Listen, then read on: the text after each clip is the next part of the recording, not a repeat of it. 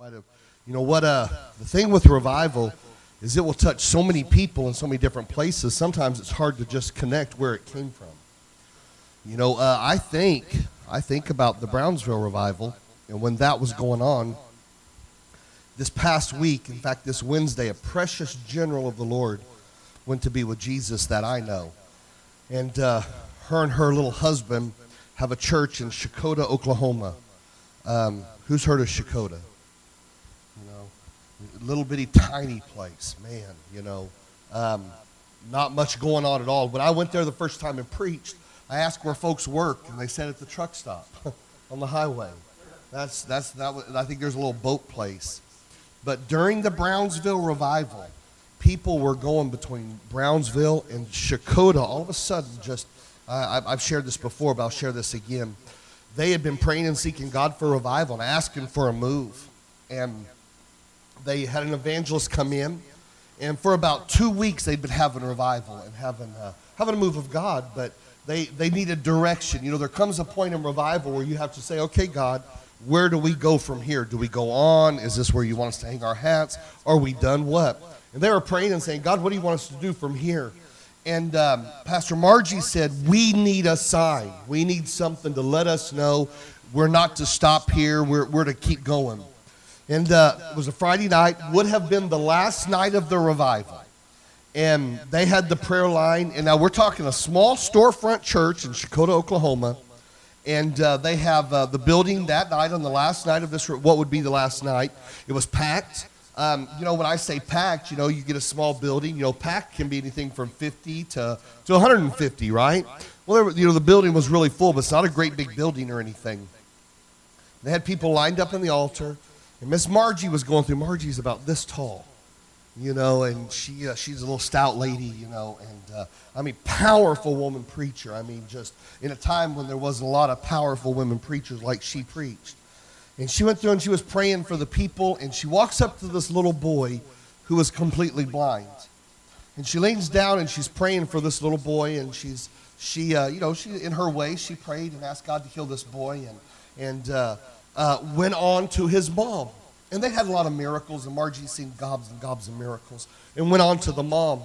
And after a few minutes, the little boy leaned up and grabbed his mom by the shirt tail and started saying, Mama, Mama, Mama.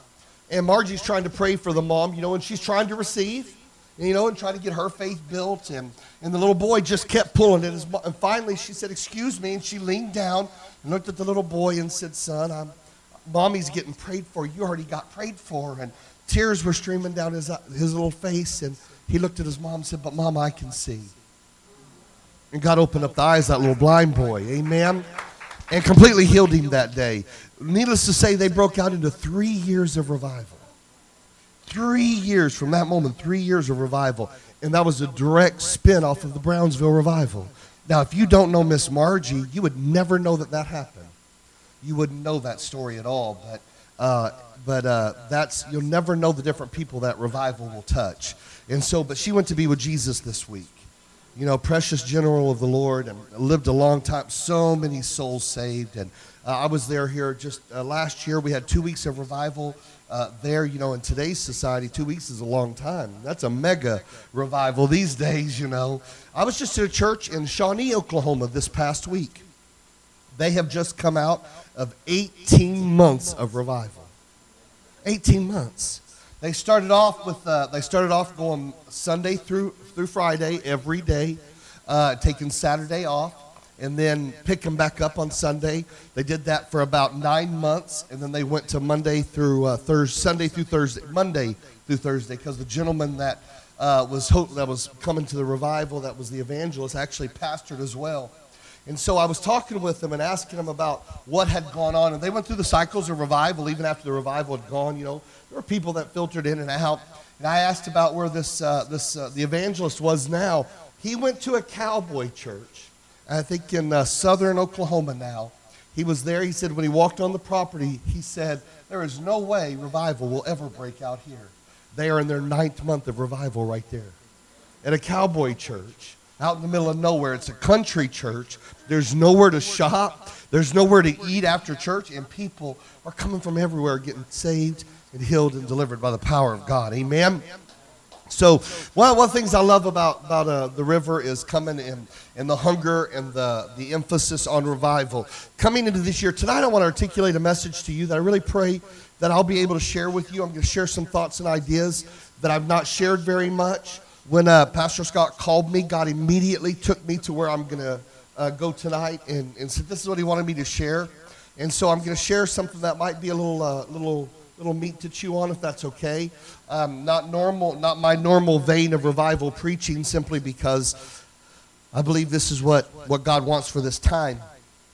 But coming into this year, the Lord was really dealing with me about prayer and fasting. And we believe in a culture of prayer and fasting. Prayer and fasting, I believe it's nothing you just ever just do for a little while. It's something that you do. It's a lifestyle, a continuous lifestyle. Prayer, we talk about praying continuously. We should have a continual prayer life. We should always be praying.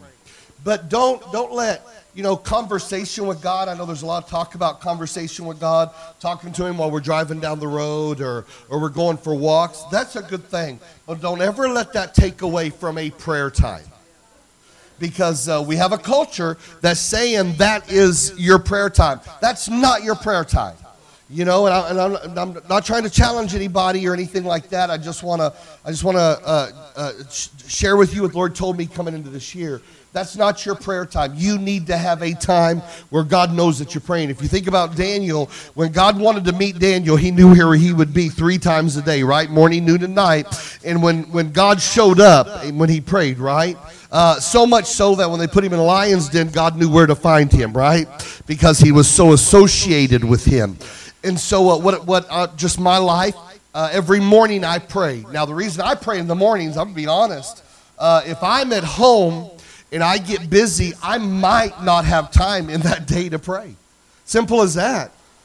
So I start my day with prayer. So at 5:30 in the morning, I'm going to be praying, and I'm going to spend at least an hour in prayer. Now, I'm going to go back into prayer later. I'm going to spend time in prayer. I say these things not to build me up. I just want to give you some direction and some things. I know you have a culture of prayer here, but maybe just for the sake of continuing on some things Pastor has said maybe in the past, but it's very important that you have a time of prayer, but then again, a culture of prayer and also fasting.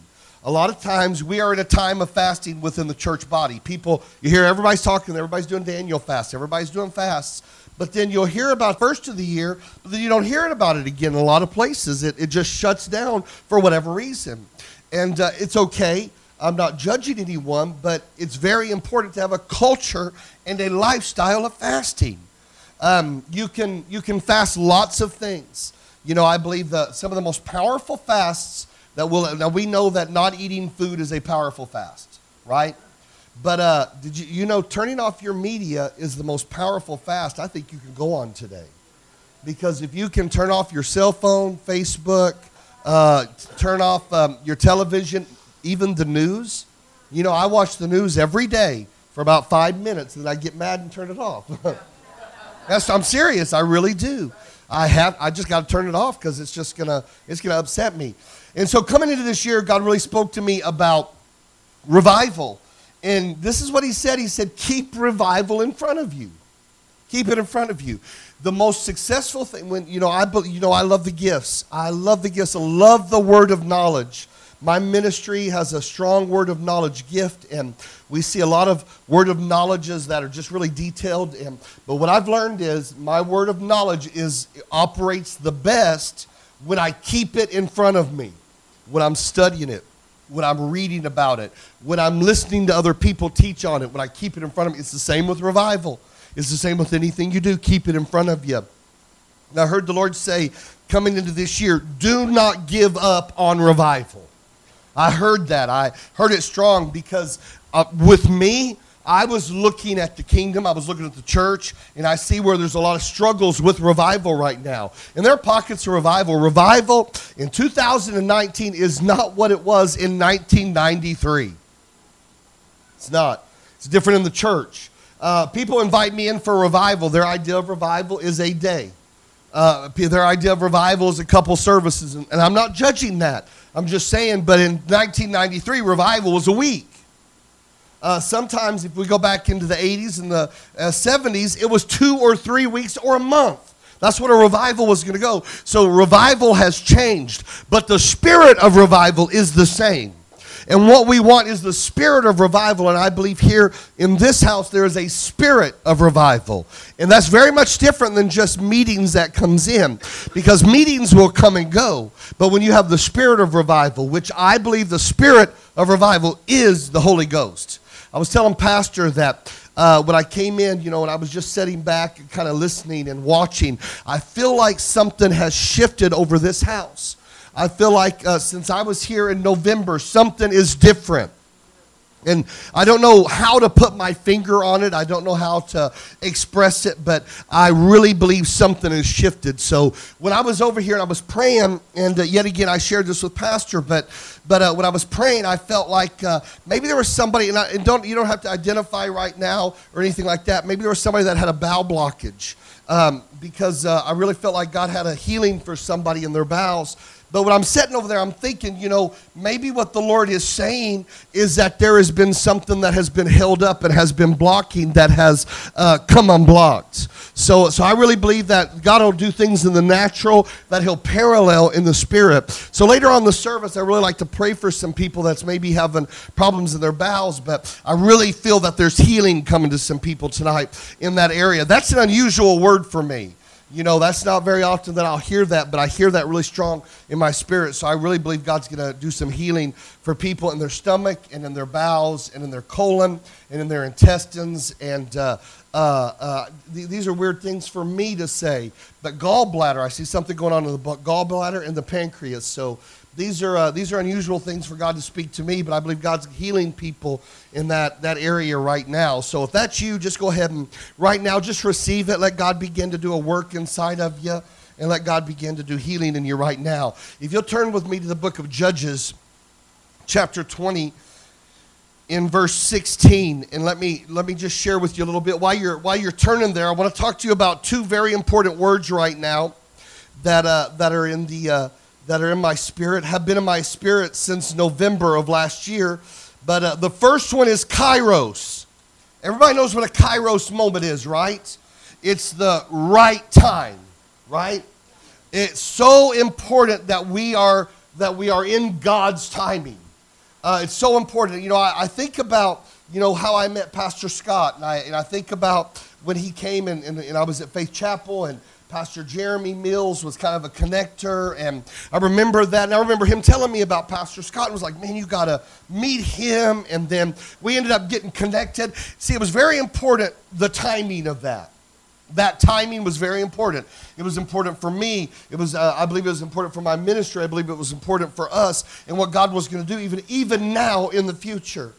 Timing is very important. But if I were to come to you and I would say, I'm going to meet you down here at Wells Fargo this afternoon at 3 o'clock, and there's somebody there who's going to write us a check for $1 million. What time are we supposed to be there? Yeah, you're going to remember that, right? There's something that's going to keep that fresh in your spirit, am I right? And so what's going to happen is you're going to show up at 3 o'clock with the expectation of being blessed, right? But what if you showed up at Chase Bank? Now, you are at the right time, but you are at the wrong place. So see, place is just as important as timing. So we have to recognize we've got to be both at the right place at the right time.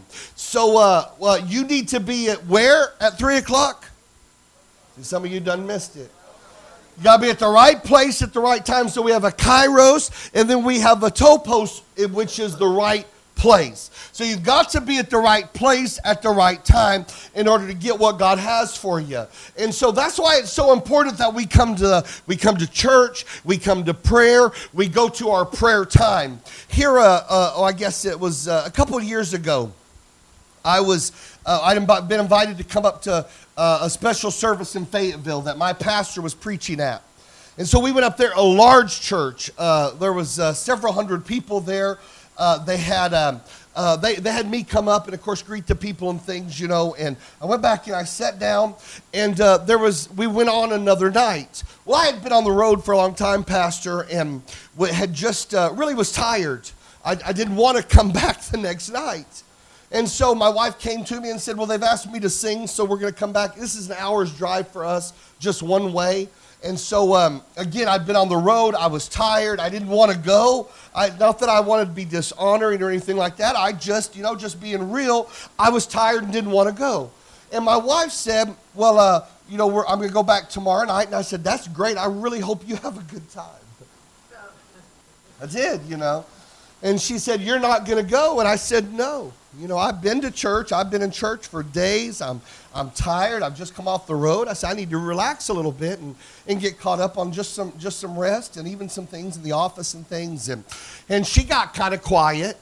And then I'm sitting there, and it's kind of awkward at this moment. But then God starts messing with me, I said, it's not right when God and your wife team up against you. It's not right, So I've been sitting there for a few minutes, and all of a sudden I'm like, all right, I'll go. And she laughed, and God laughed, and I laughed, and, we had a great night. So the next night, we go to this meeting that I have no intention on going to. So, at this point, you don't expect to enjoy it. I know you're all different. You all float up to heaven during the week.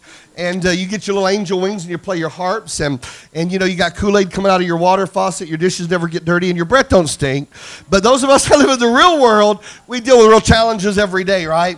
And so, I really didn't have the right attitude about it. I had to repent about all of it, And so my wife gets up and sang, and, and I was really glad that I went. But after service, a pastor walks up to me, shakes my hand, hands me a card, and it was Pastor Rocky from the River Church up in Bentonville. And I made a connection that night that became a very important connection for me in my ministry. I was at the right place at the right time. See, it's very important that you are at the right place at the right time. Now, I'm not a political preacher, but I believe in issues. Strongly believe in issues.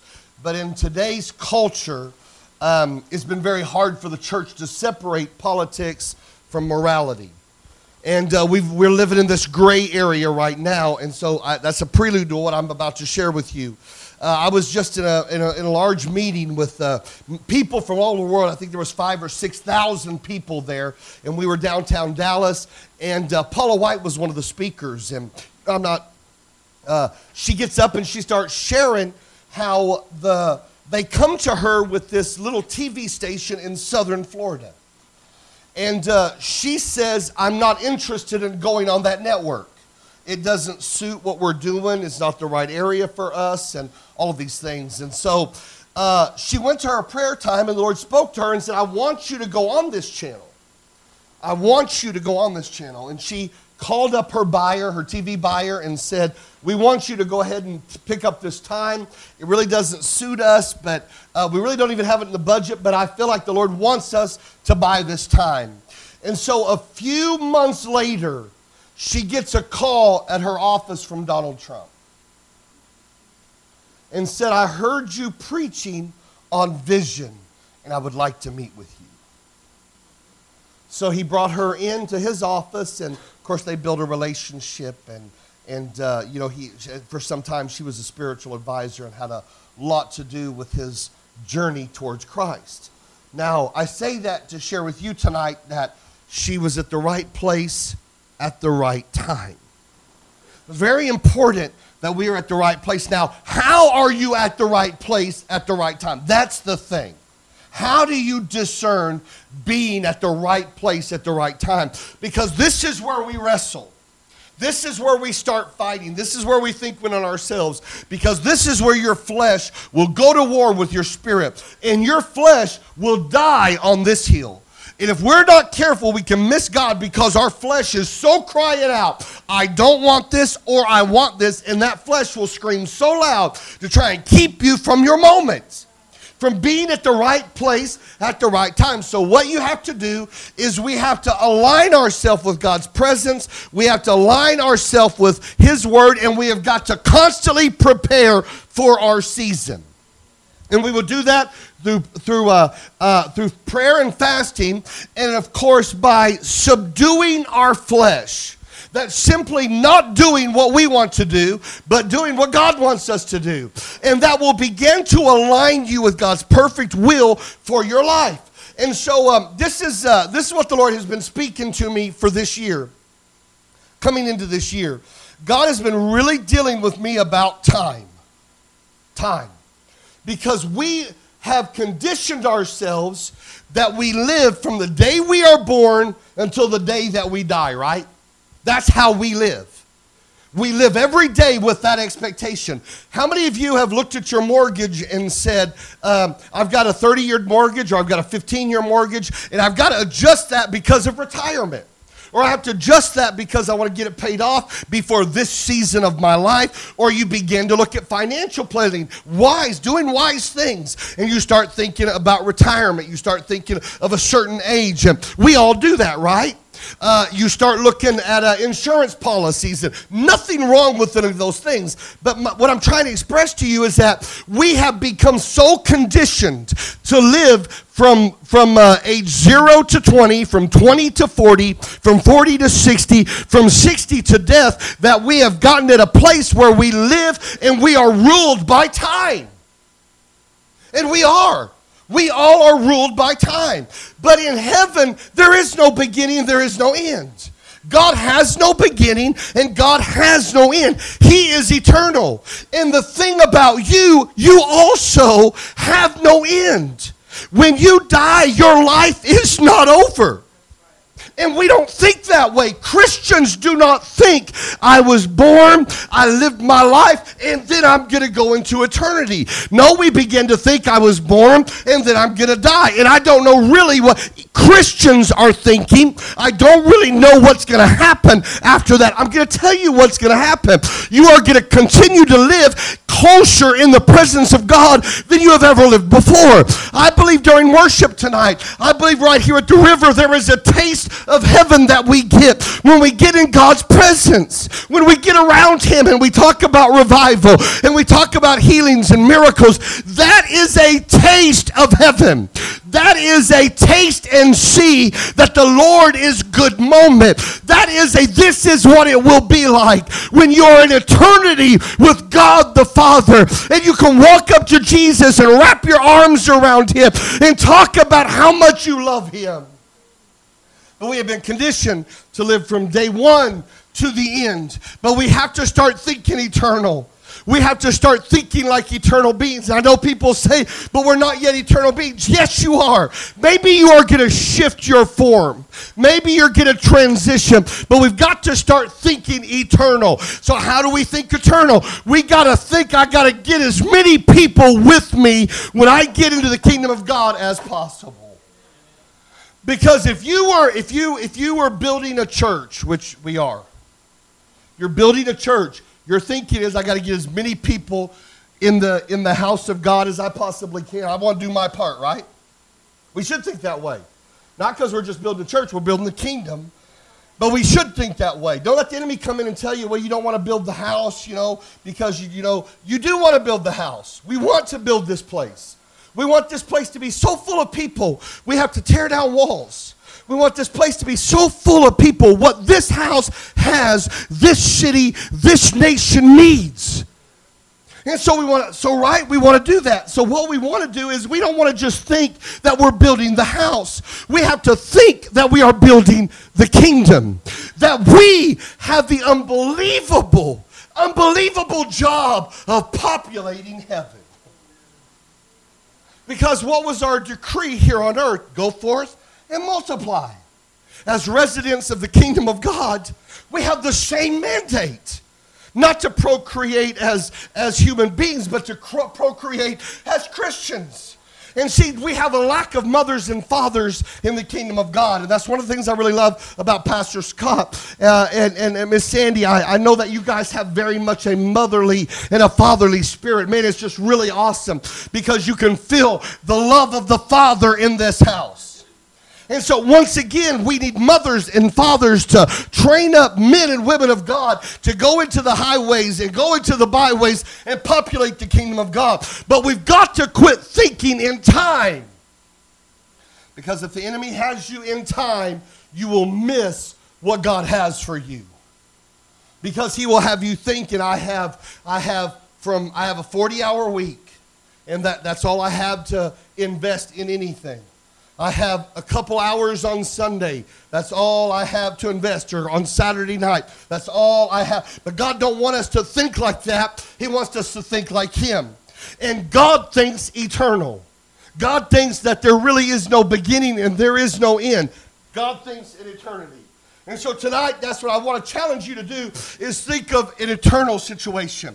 Start looking at your situation. See, some of you, don't let the enemy start telling you you're getting too old for something. Don't let him tell you you're too young for something. Start thinking eternal. Start thinking, I'm just getting started at this. I am going to do more for the kingdom of God in this season of my life than I ever have done before. Because the enemy will come in and tell you you are past your prime. You can't sing as good as you used to sing. You can't shout as much as you used to. You can't preach as good. You're not as smart. All these things the enemy will begin to bombard you with. But if you start looking at the enemy in that moment and saying, no, I am like my heavenly Father. I am smarter now than I have ever been in my life. I am wiser now than I have ever been in my life. I have the potential to be more blessed. I am wiser. I am more full of God's presence than I ever been in my life right now. Isn't it amazing about your mind is a muscle? But the enemy has made you believe that the older you get, the more you lose it. And yet you're using it every single day. But the enemy wants you to think you're losing your minds. There are those of you tonight that are fighting mind battles simply because the enemy has lied to you and you have believed it. You know, we all operate in seasons, right? But see, the Bible says there's coming a season where the seed goes in the ground and it comes up so fast that you can't keep up with the planting and the harvesting. He's painting you a picture of so much abundance in your life that time no longer matters. But we have been so trained to think in time. The church has been trained to think Jesus is born every Christmas and he dies every Easter. That's how we think, right? But God don't want us to, we need to change the way we think. I know this is a little bit different, and I know this is a challenge, and I'm going to get to something that I believe is a revelatory tonight. But first, let's start with the way that we think. Let's quit thinking. And this is what Jesus said when he was asked, how should we pray? He said, ask as it is on earth as it is in heaven, right? In heaven is their time. So if we are asking, let it be on earth as it is in heaven, then we are asking that we are not, this is important, limited by time. That doesn't mean we go where we want, when we want, do what we want, when we want. We recognize time. And if church starts at 6 o'clock, we honor that, right? If it ends at 10 o'clock, we honor that. If I have to be at work at 7 o'clock, I honor that. But I, as a resident of heaven, as a resident of the kingdom of God, I no longer have the restraints of time. So what that means is it doesn't matter if you're 5 or you're 50. You have the physical, my God. You have the physical thought, physical fortitude as a person who is 20. Because your body should not be deteriorating just because of age. Come on now. Look at Abraham. Look at Sarah. Here they are. I don't know their exact age, but we'll say 90 and above. Having kids. Come on, somebody. Does that sound like somebody who is limited by time? Or seasons. Because this is what we have done. We have excused away what God wants to do in our life, or even missing God by not being at the right place at the right time. And we will say things like, it just wasn't my season. It just wasn't my time. How many of you know this? Just hang with me. We're going to get to this. It should always be your season. Always your season. It should always, we got to have a planning time. I get that. Bible tells us everything has a season.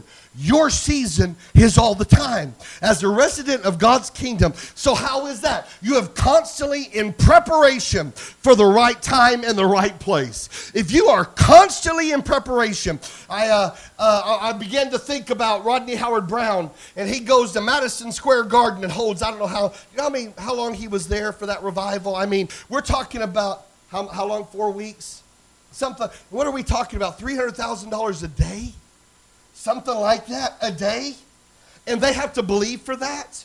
And so they have revival that breaks out, and they go for, 4 weeks? Something like that. I don't know the exact time frame. But here they are, God's doing a miracle. And all of a sudden, God speaks to him and said, I want you to go into the streets of New York. And they came up, I don't know if you guys use the script or the gospel script, their soul-winning script. God gave them a compact version of the Romans Road and said, I want you to take this into the streets of New York, and I want you to win people for me. And so they found their way down through downtown New York, New York City, and they land at the Twin Towers. Nobody's going to help me now.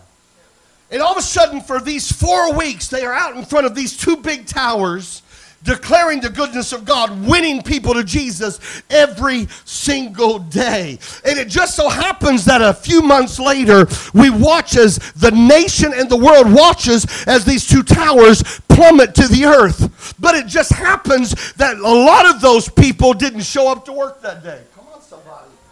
You want to know why?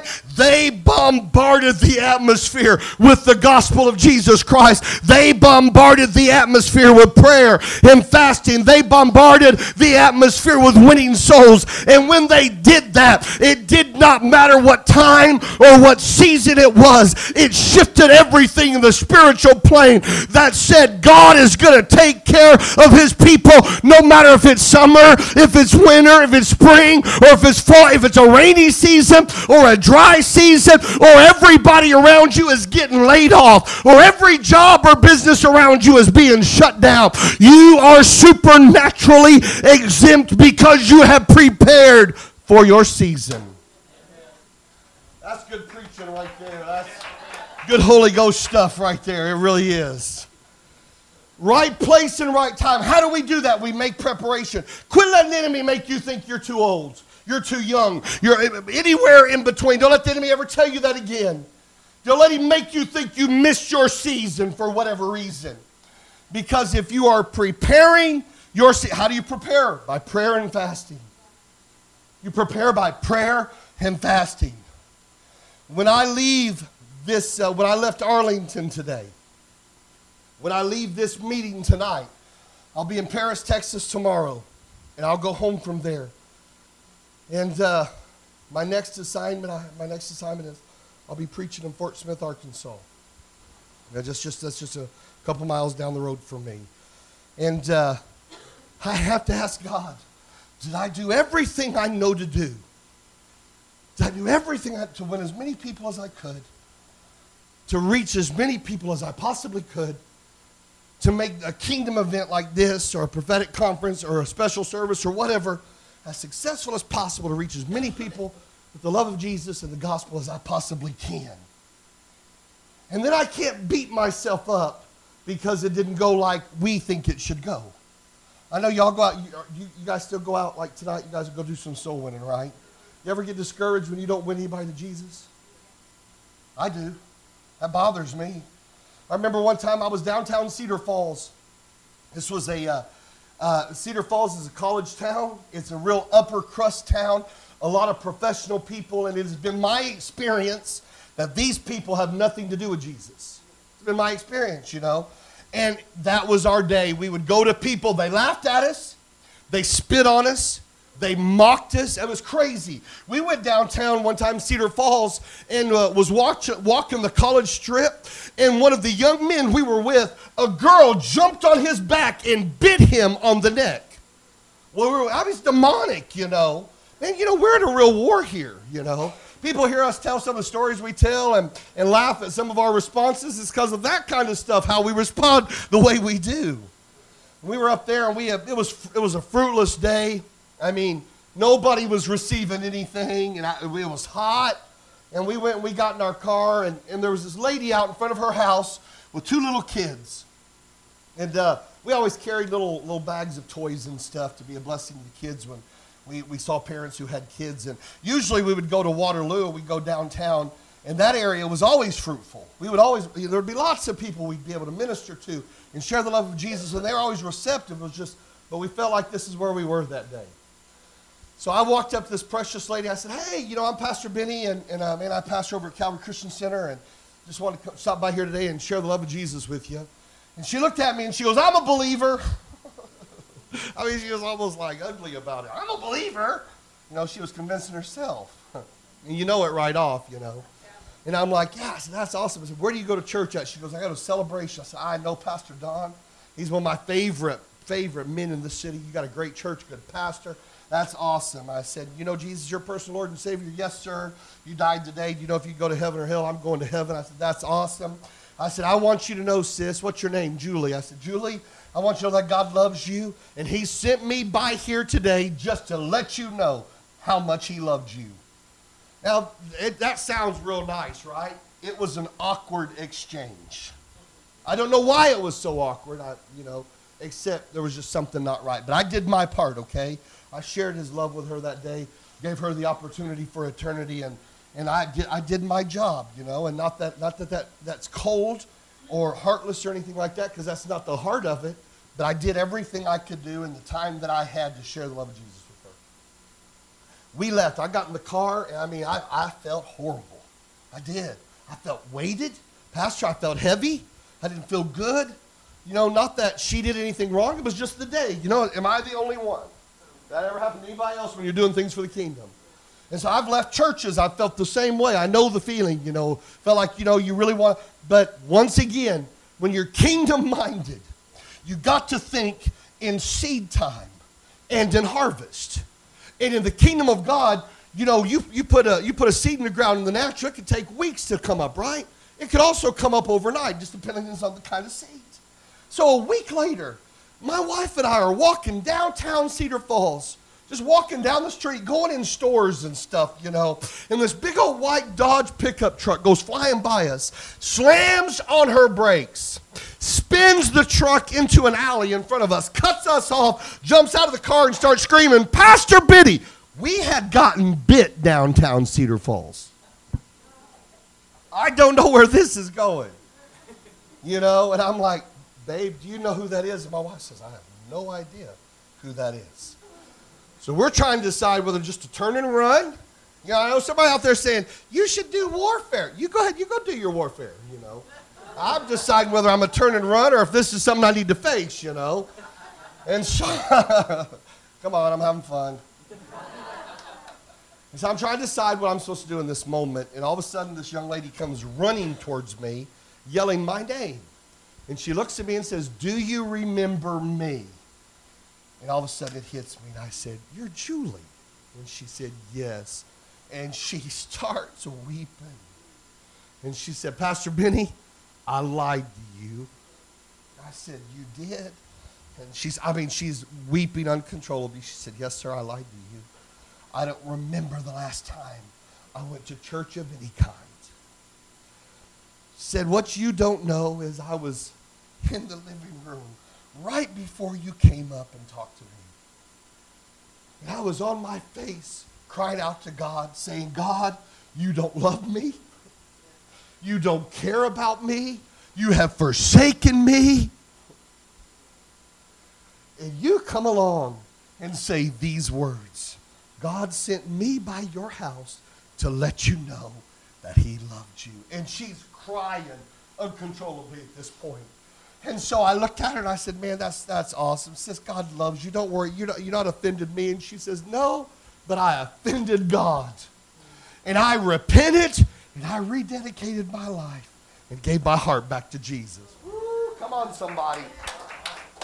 See, when you start thinking eternal, you start recognizing, I know today I planted a seed. I know today, maybe I'm not seeing the harvest, but in your mind, you got to start connecting it with an eternal harvest. And you got to start saying, I know right now, I bet you have ministered to thousands of people on these streets. I can guarantee you there are a great number of them that went home and they meditated on what you said. And today they are at another church somewhere serving Jesus because of what you did. But the enemy don't want you to think that way. He wants you to think in time. He wants you to think in numbers. And he wants you to think like the world. But we are kingdom people.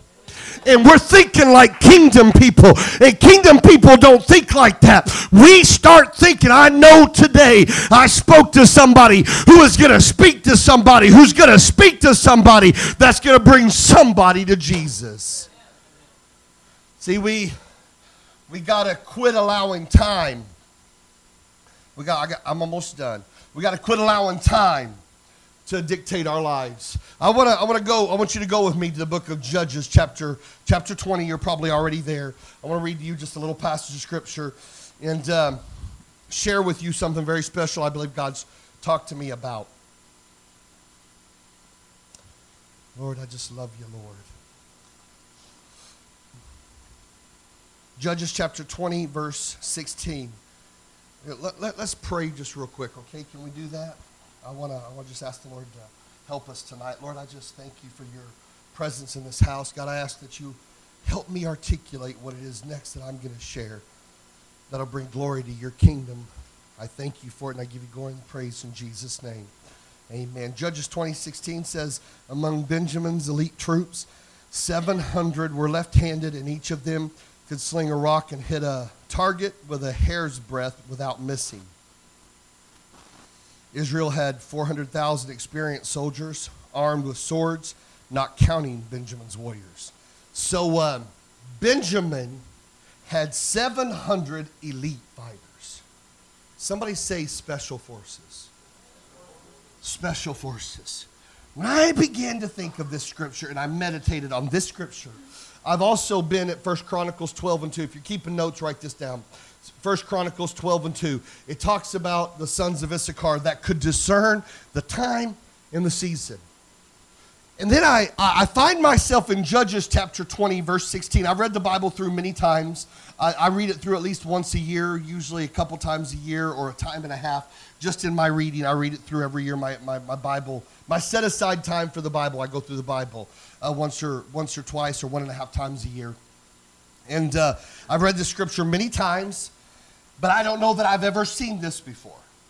Where the Bible said that Benjamin, now what's Benjamin? Benjamin is the son of my right hand, the hand of power and authority. Benjamin has 700 left-handed, and each of them can sling a rock and hit a target with a hair's breadth without missing. They can work on either side. They're skilled with either hand. It doesn't matter what. And when I saw this is what the Lord spoke to me. He says, I'm raising up a generation that can't miss. Man, I feel this so strong in my spirit, Pastor. God's raising up a generation that can't miss. But so many of us, we're expecting to miss. And when we throw the rock or we let the arrow go, instantly we think, well, I'm doomed to miss it. Because my dad missed it. My mom missed it. I was raised in poverty. My parents was raised failures. And I messed up. And I'm just going to follow that same path. You don't have to follow that path. Don't let past mistakes, don't let your family dictate your future. We need to be a generation that rise up and say that I'm skilled in my right hand and I'm skilled in my left hand. And God's raising me up to be a man, a woman of God that can't miss. And the Bible said they were so accurate that they could hit something within a hair's breadth. So accurate that from a distance they could see a hair and they could hit it, and they could come at it from either direction, from the right side or the left side. If they got their right side wounded, they just go to the other side. If they got their left side wounded, they could just go to the other side and they can fight. They're elite forces. And I began to think about elite forces. And I can't help but think about this house when I hear the words special forces. Because the special, I'm just going to talk to you for a minute. Because special forces aren't the biggest group in the Army. Ain't nobody going to help me. But they are definitely the most powerful. My God, somebody get a hold of this today. They are the people, when there is a special mission that nobody else can get into, that's the folks that they look at and say, we want to slip you in. We can't get everybody in there to get bin Laden, but we're going to slip some special forces in. We can't get everybody in there to get Saddam Hussein, but we're going to send some special forces in. We can't get everybody to go out there and get somebody who has been possessed or oppressed or bound by Satanism or bound by addiction. We can't get everybody, but we can slip one of you. Ain't nobody gonna help me today. We can get one of you who have learned to get on your face before God, who have learned to pray and to fast, have learned to not look at time like the rest of the world does, and know that God has called you to be somebody who is elite. And if we just jump over, you don't have to, we jump over to the third chapter of Judges. There's a young man named Ehud that God raised up. And he was a left-handed man in a right-handed generation. He was a left-handed man who knew how to work a sword with his left hand when everybody else in his generation knew how to operate with the right hand. But it just so happened that God was orchestrating that from the day that he was born. My God. Some of you, you are different in the body. Some of you, your skills, your talents, your abilities, the church that you attend, the people that you are connected to. I think I just got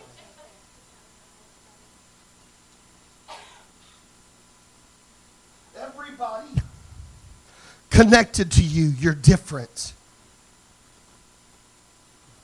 I don't know. You're different, but it's okay because God wants to utilize your special abilities for the kingdom of God. And of course, we know that they devised a plan to kill an evil king. And who did they go to? The one man that could slip in when nobody else could. They looked for a left-handed man. And so I began to think about these scriptures. And then I went back and I started reading in the 19th chapter of Judges. And I started reading the rest of the 20th chapter of Judges. And I'm looking at all of this and I'm thinking, God, I recognize the parallels to everything I have said. Everything I've said about elite forces and special forces, these are God's people that he trained up for a specific time in a specific season. That's you. God has raised you up for a special time and a special season. And that is now. That is now. God has set aside a miraculous blessing for you, and that time for that blessing is right now. God has set you up for promotion and growth and increase, and the time for all of that is right now. But I began to look at that, and I began to study about a Levite who had a concubine who made his way through Israel one day, and he found himself in the outskirts of a tribe named Benjamin, son of my right hand, son of authority and favor and power, who had 700 elite fighters. Come on, somebody. Who could fight when nobody else could fight. They didn't get tired. They didn't wear down. And he found his way in, and somebody found him leaning up against a wall in the downtown area. And they walked up to him and said, "What are you doing here?" And he says, "I'm traveling and I'm weary." And he said, "Come to my house. Let me take you in." And so they come in and they take him into his house. We're talking God's people. Now, if you read the history of this, and I can't get into all the logistics of it for the sake of time, but this area was an ungodly group of people. The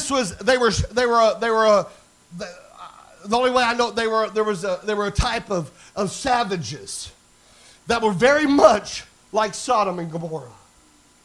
But they were still in the camp of God's people. You've got to be careful what we let in to our camp. We've got to be careful the people that we associate ourselves with. And they go into this home, and all of a sudden there's a knock at the door. And they cry, "Bring us out this Levite. Let us have sex with him." That's what they wanted. They wanted to rape this man. And so the host said, no, this can't be done. So I believe that you can go back and read this for yourself, that he sent out a virgin daughter and he offered them all of these things, but he ended up sending out his concubine, one of his wives. And they took this woman and they raped her until she died.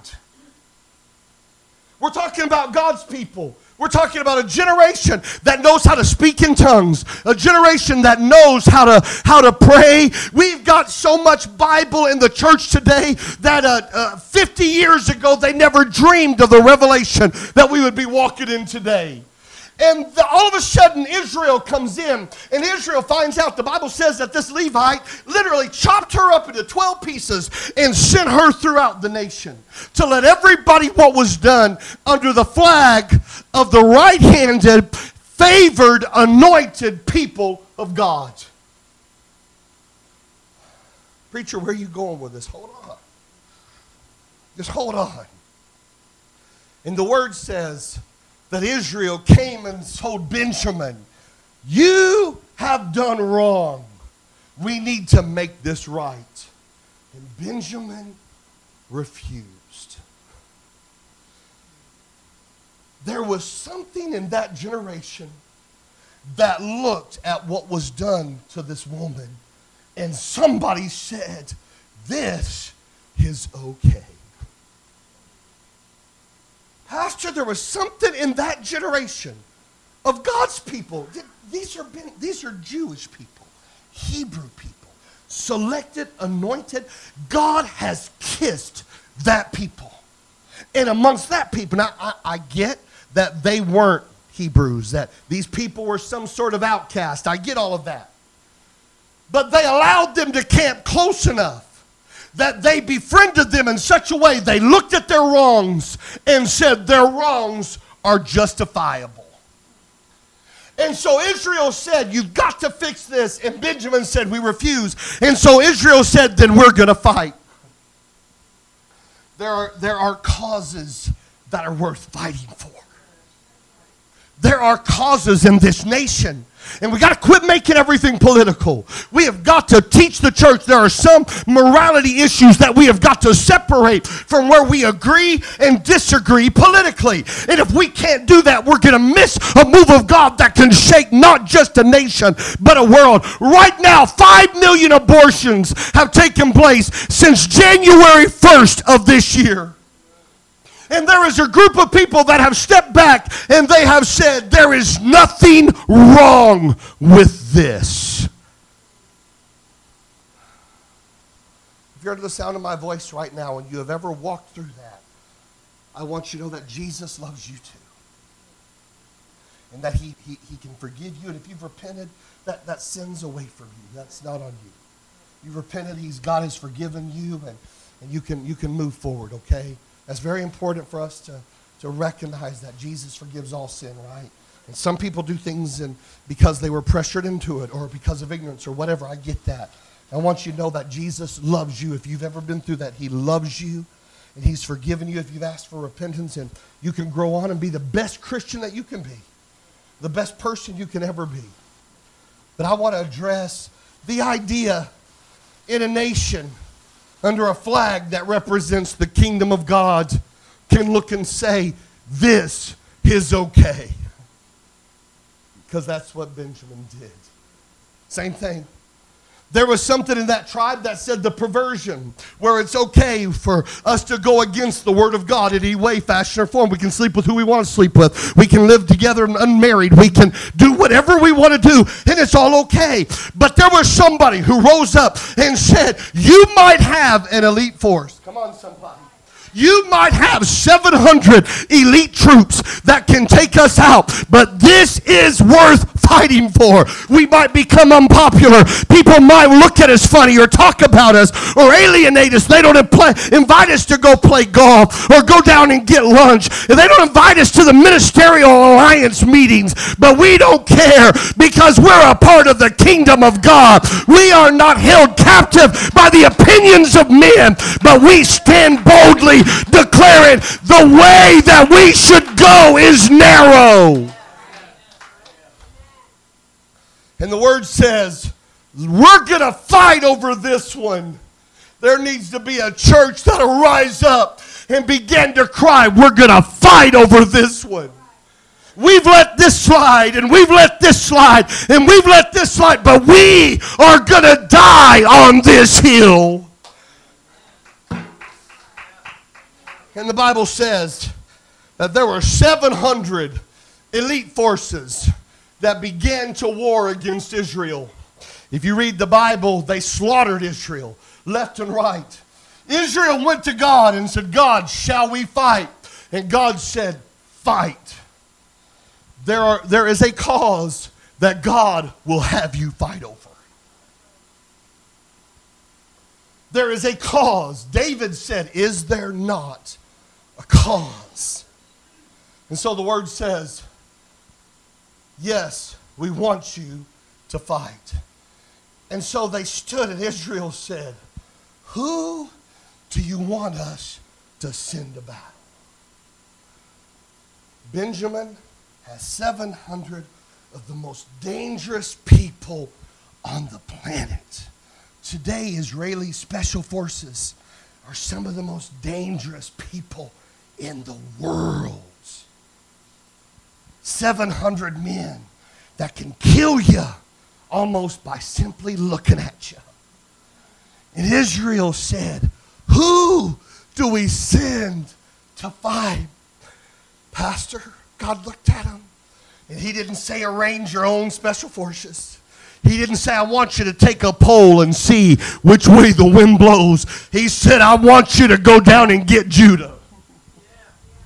I want you to go down and find me a bunch of praisers. Find me a bunch of folks that know how to work the shofar and know how to make some noise. I want you to send them out into battle, because if you'll do that, I'm going to give you the victory. I do not care what the political climate is. I don't care what the social climate is. God is looking for a generation of praisers that will rise up for such a time as this and say, I've come to war. I didn't bring a sword. I didn't bring a shield, but I brought my praise. Woo! This is good stuff tonight, I'm telling you. I feel the glory of God. And the word says, they sent forth the praisers. The praisers. The Bible says, for the sake of time, I won't go into this, but the Bible says they had 700 elite forces. But when they got through the praisers, the Bible says Israel had some 40,000 elite soldiers. That at the end of the day, Israel lost some battles that day. In fact, they fought for 3 days, and it took 3 days for them to get their victory. But the moment that God said, send in the praisers, they began to move towards victory. Right now, your greatest victory is going to come when you praise. Your greatest victory will come not from crying. See, we're preparing for our season. Complaining won't prepare your season. Crying won't prepare your season. Talking about it to everybody you can come across isn't going to change your season, isn't going to prepare your season. But when you start praising, when you start glorifying God, I can't help, I immediately go to the jail cell where Paul and Silas are.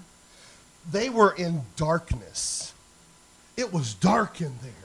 Because the Bible says that when the jailer comes to the door, he says, somebody bring me a light. Come on, somebody. Hey, I want to see what's going on in there. And the Bible says as they praised God and as they worshiped God, the Bible says that the other people in the prison also began to praise and to worship God. The thing about praise, it's contagious. When you start doing it, you'll find it changing the atmosphere everywhere you go, and it will align you for the right place at the right time. I'm going to be done. If somebody could come to the piano, or I don't know what we do at this time. I don't know if you want to come to the piano or put on a CD, whatever you want, whatever you do. I needed God to move for me. I needed a miracle.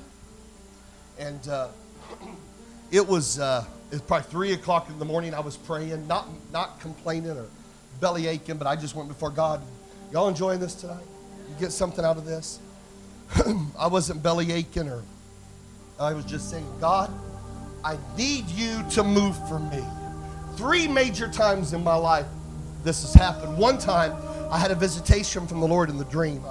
I don't know if I've shared that. Maybe another time. But this time, 3 o'clock in the morning, I'm crying out to God, God, I need you to move. Sis, God speaks to my spirit and said, if you'll praise me, I'll move for you. If you'll praise me. I'm thinking, God, I praise you all the time. I have a lifestyle of praise, Lord. I endeavor. I get up in the morning and I pray. You know, I try to listen to the Word of God throughout the day, whether it's ministers that move my spirit or listening to songs of praise and worship. I mean, I try to bombard my life with God's presence. You know, I do other stuff too. You know, I don't live in a box. I'm just saying I endeavor to live in a realm of glory. And the Lord speaks to me and says, if you'll praise me, I'll move. So I sat up on the side of the bed at the time. I had this big chocolate lab. He went to be with Jesus not long ago. And, you know, somebody said, well, dogs they're not, this one is. I don't know about your dog, you know, maybe Fido didn't go to be with Jesus. Maybe your dog went to hell. Mine's not going to. He is a good dog. I sat up on the side of my bed. Many times that dog's prayed me through. Just a little side note, I believe God shares his love with you through different people. Lester Sumrall always said, the way you treat the elderly, little kids, and animals is a reflection of the character that you have. And I believe that. And I believe God will find a way to show his love to you through one of those 3 avenues. And I'll never forget, I was praying, I needed to hear from God. And a little old man, he was riddled with Alzheimer's. He walked up to me and he whispered in my ear these words. He says, God has got an awesome plan for your life. And he walked away. And I stood there weeping in God's presence because I knew God had spoken to me. Some people would just dismiss that, not me. But my big old lab, I was sick one time. You know, and I don't get sick very often, man. I'm a healthy guy. And I was sick for a couple days. I was held up in the basement of my house. That big old chocolate lab pastor laid there at my feet and would not leave me. He did not eat. He didn't go out. He laid there until I was better. I sat up at the side of my bed, and that dog jumped up and looked at me. What are we doing? We going out? I'm ready. You know, he was about 14 years old. He had a white beard at that time. You know, he looked majestic. He looked at me. He's like, where are we going? Where are we going? What's happening? And I thought, I'm going to have this dog all worked up if I get up and start pacing the bedroom. My wife waits, what are you doing, baby? I'm like, oh, my goodness, I just want to praise God for a minute, you know. You know, the kids are knocking at the door. Dad, you okay? So I said, all right, God, we got to make an arrangement here because right now is not the right time. And I recognized that. It wasn't the right time. And I knew by 9 o'clock the house would be empty. Kids would be at school. My wife was going to the church that day. And this is just a couple years ago. She was going to go to the church there in Fort Smith and was doing some things. And I would have the house to myself. So 9 o'clock, my wife, she kissed me goodbye. And I went back to our bedroom. And I started praising God. We've got a pretty large bedroom, you know, from our bathroom to the other side of our walls, probably as big as this room, almost. A real large bedroom. You can get a good run from one end to the other. And I did. Man, I ran back and forth. I jumped. I did cartwheels. No, I didn't do cartwheels. But, you know, if I could have, I would have, Pastor. I'm telling you, I would have. I jumped. I shouted. I got on the bed and spun the ceiling fan. I did that. I kicked the walls. You know, and I made as much noise. I screamed. I yelled. I praised God because Benny Baker, if he's going to do it, he's going to do it right. So I walked out of that room. I was exhausted. Pastor, I had one thought on my mind. If I go get me some coffee, I'm going to get myself energized, and I'm going to start again. You know, I opened up that bedroom door, and I could smell the coffee. You know, it beckoned me. I said, come get a cup. I'm walking down the hall. And all of a sudden, my daughter's bedroom door opens up. I don't know why she was not at school that day, but she wasn't. She opens up the door, and she said, Dad, what is going on back there? And I was caught, I mean, I wasn't, it's not that I was embarrassed. I was so off guard that she was home, But I'm glad I didn't know, because I'd have toned it down if I had. I really would have. I was glad to know that. And she said, Dad, what in the world is going on back there? And I said, baby, I'm getting my praise on. And she goes, shut the door. Went and got some coffee and rested. I mean, I was exhausted. I was on the ground. I gave it everything I had. I went and got a cup of coffee, went back to it, and started all over again. The true story, 2 weeks later, I walk in the front door, and I hear somebody in their bedroom kicking the walls and screaming and yelling. And I come walking down the hall. Now, I walk down the hall, and my daughter, she opens up her bedroom door. And she looked at me. It's my son, Benjamin. And she looks at me, and she says, Dad, whatever you were doing last week, Ben is doing this week. And she shut the door. Has to say, I don't need both of you acting a nut, God sent in the praisers. I got my breakthrough. That weekend. I got my breakthrough. I heard from heaven. Benjamin, he told me what was going on. I told him, I said, son, you're going to have to praise through this. And he did. He came to me when he got his victory and said, Dad, this is what God did for me. And he got his victory. And some of you, you're going to have to praise. You're going to have to praise your way through this. This is what people will say. It's not my personality. That's a lie from the pits of hell. We say this stuff. We're making excuses. Listen, I love you. If you said that, I'm sorry. Don't be mad at me. Take it up with the Holy Ghost. But if we dismiss things by saying it's just not my personality, then you need to recognize, because I see folks at football games acting a fool.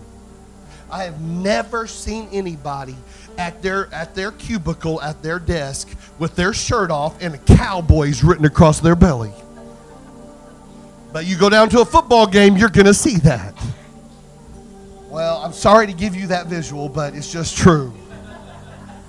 And people will say, that's not my personality. Well, you need to when it comes to praise, it is. Because praise is an action word. You cannot praise and be quiet. It doesn't happen. Now, you might not be as exuberant of me or Miss Sandy. You might, get as radical as us, but that's okay. But you can get your kind of radical.